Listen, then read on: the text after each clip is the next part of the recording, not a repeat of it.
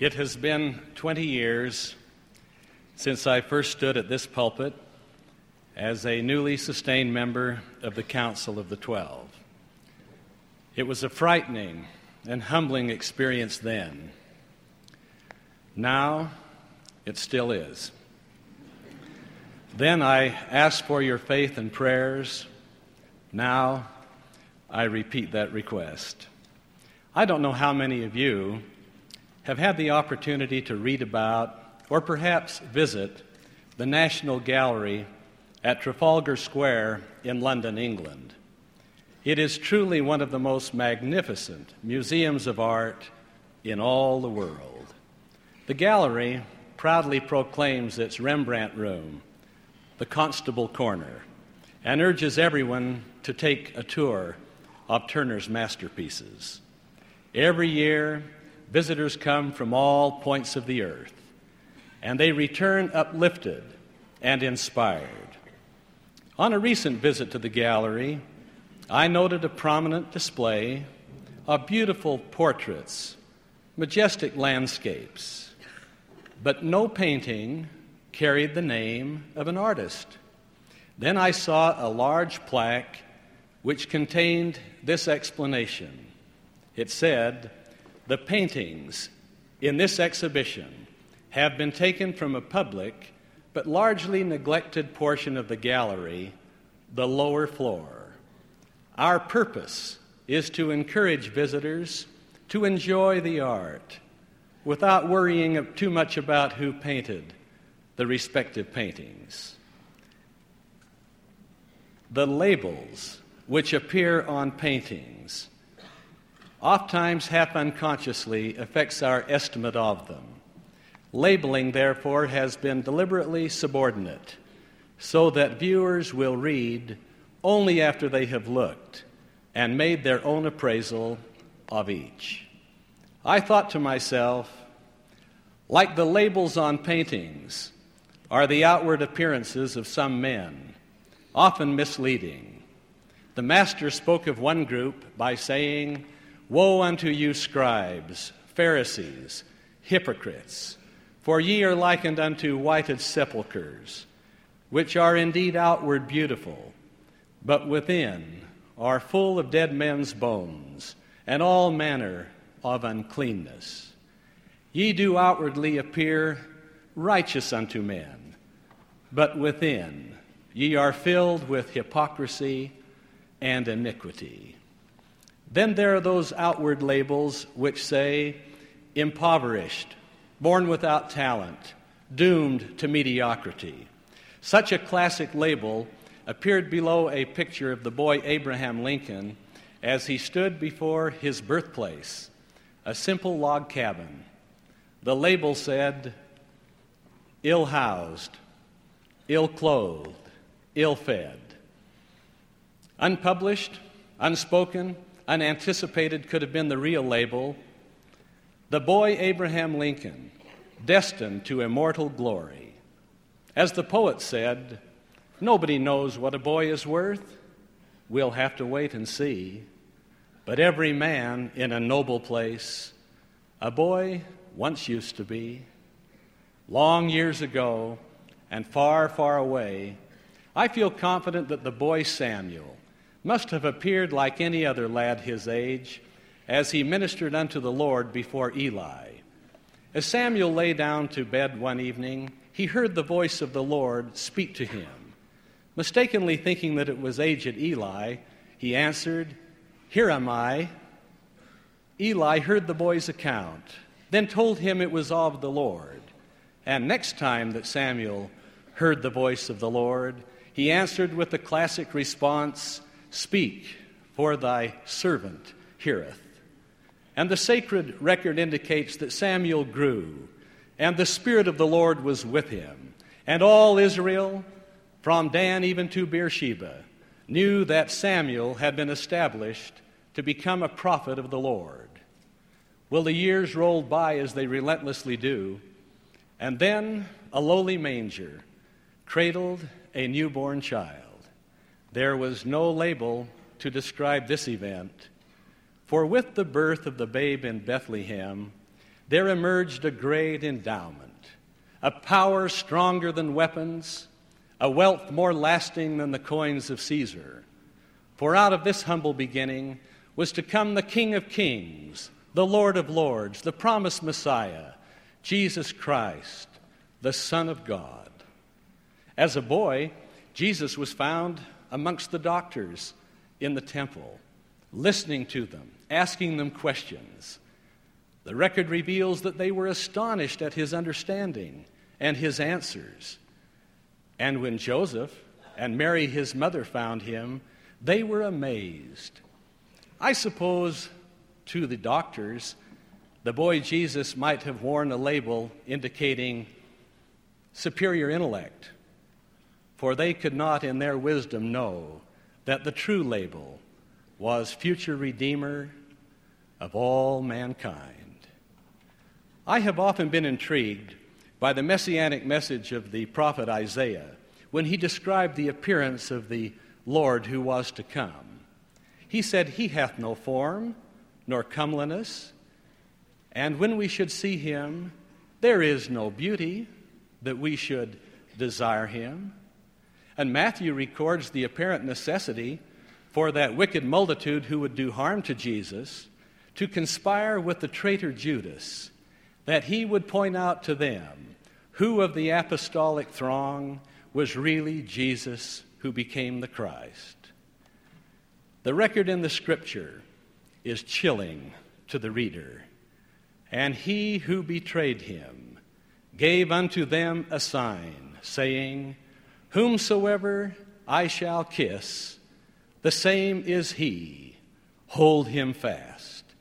And forthwith Judas came unto Jesus, saying, "Hail, Master," and kissed him.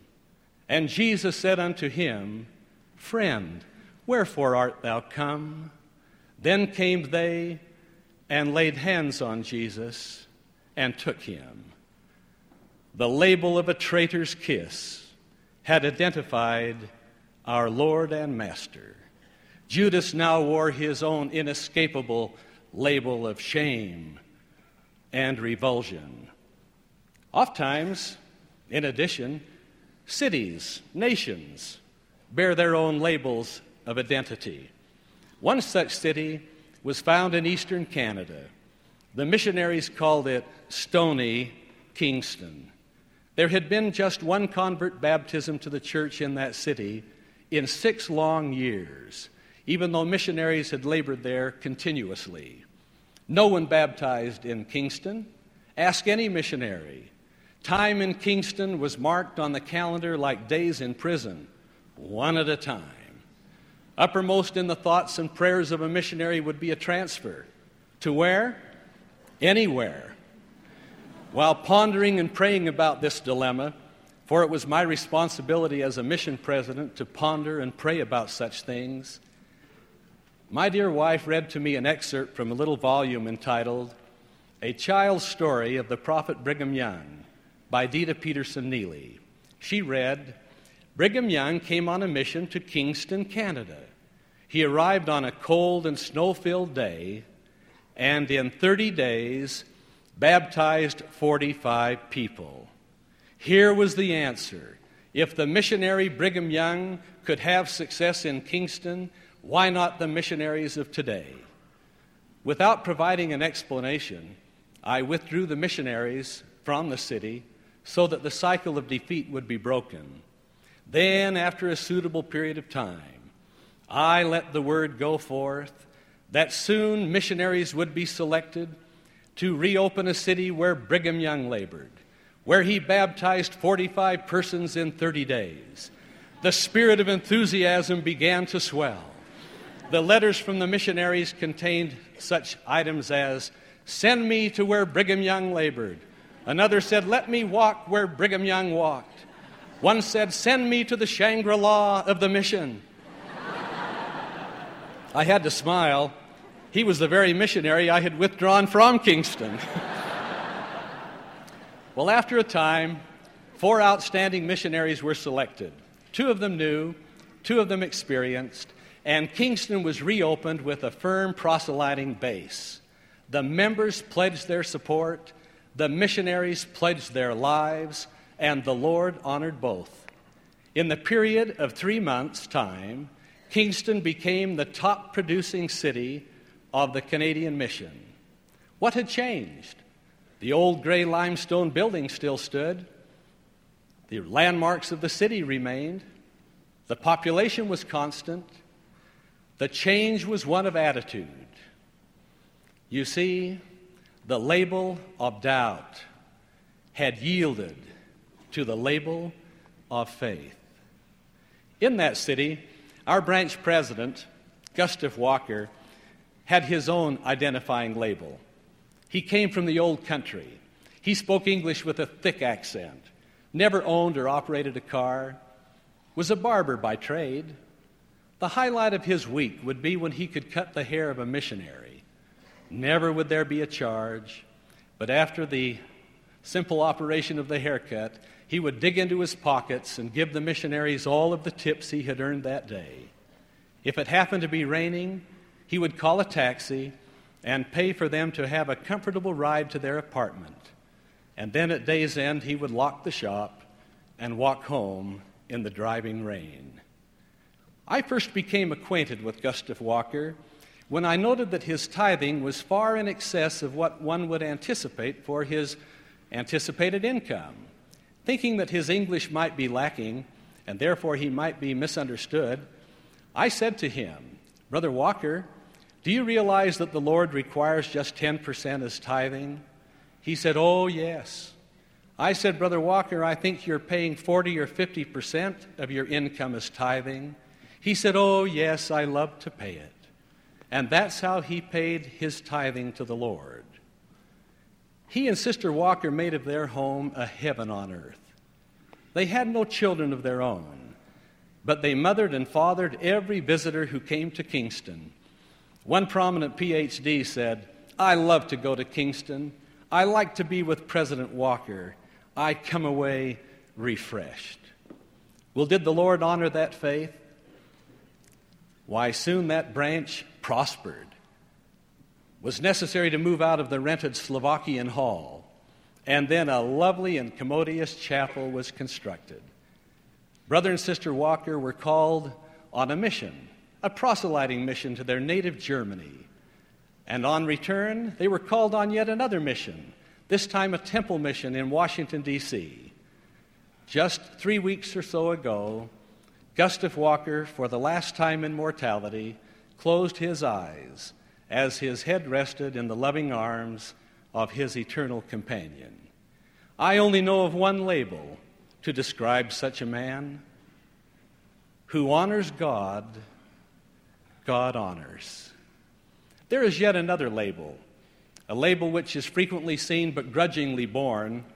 That label reads handicapped. Some time ago, President Spencer W. Kimball shared with President Gordon B. Hinckley, Elder Bruce R. McConkie, and with me an experience he had in the State Conference of the Shreveport, Louisiana Stake. He had gone there to select a patriarch, and upon arrival had reviewed the list of prominent names, but he didn't feel the confirming spirit toward any. Then Saturday night in the leadership meeting, he noticed a man in the congregation. He turned to the stake president and said, "Who is the brother sitting 2/3 of the way back, 3 in from the aisle?" And President Charles Cagle said, "Why, that's James Womack." And Brother Kimball responded, "He it is whom the Lord would have serve as your stake patriarch. Have him meet with me in the High Council room directly after this session." A surprised Charles Cagle acknowledged he would, for James Womack wore the label of no ordinary man. He had been grievously wounded in World War II. He had lost both hands, one arm, most of his vision, part of his hearing. When he returned from war, nobody wanted to let him in law school. But James Womack refused to wear the label handicapped and entered law school at Louisiana State University and graduated 3rd in his class. That night, as he sat in the High Council room with Brother Kimball said, "Brother Womack, the Lord has called you to be the patriarch in this stake." And Brother Womack lowered his head and said, "Brother Kimball, I can't be a patriarch. A patriarch is to place his hands on the head of the person whom he blesses. As you can see, I have no hands to place on the head of anyone." President Kimball then said, "Brother Womack, with your body, make your way along by the High Council table until you are standing directly behind the chair on which I am seated." He did so. And then Brother Kimball said, "Now lean forward and see if the stumps of your arms will reach the top of my head." And as Brother Womack leaned forward, he said to Brother Kimball, "I can reach you. I can reach you." And this wonderful prophet of ours stood and embraced him and said, "Of course you can reach me. Of course you can reach me. And if you can reach me, you can reach anyone whom you bless. I will be the shortest person ever to sit beneath your particular stance." Brother Kimball said that the next morning when the name was presented to the congregation, the hands shot heavenward in a vote of approval. Perhaps the label which was running through their minds was the word of the Lord spoken to Samuel at the time young David was designated to be king of Israel. You remember the words. They're beautiful. "Man looketh on the outward appearance, but the Lord looketh upon the heart." Like a golden thread woven through the fabric of life is the label which identifies a humble heart. It was true of the boy Samuel. It characterized the life of Jesus. It was in evidence in the experience of Gustav Walker and in the calling of James Womack. With all of my heart, I pray that that same label may identify you and identify me. 4 simple words. Lord, here am I. In the name of Jesus Christ, amen.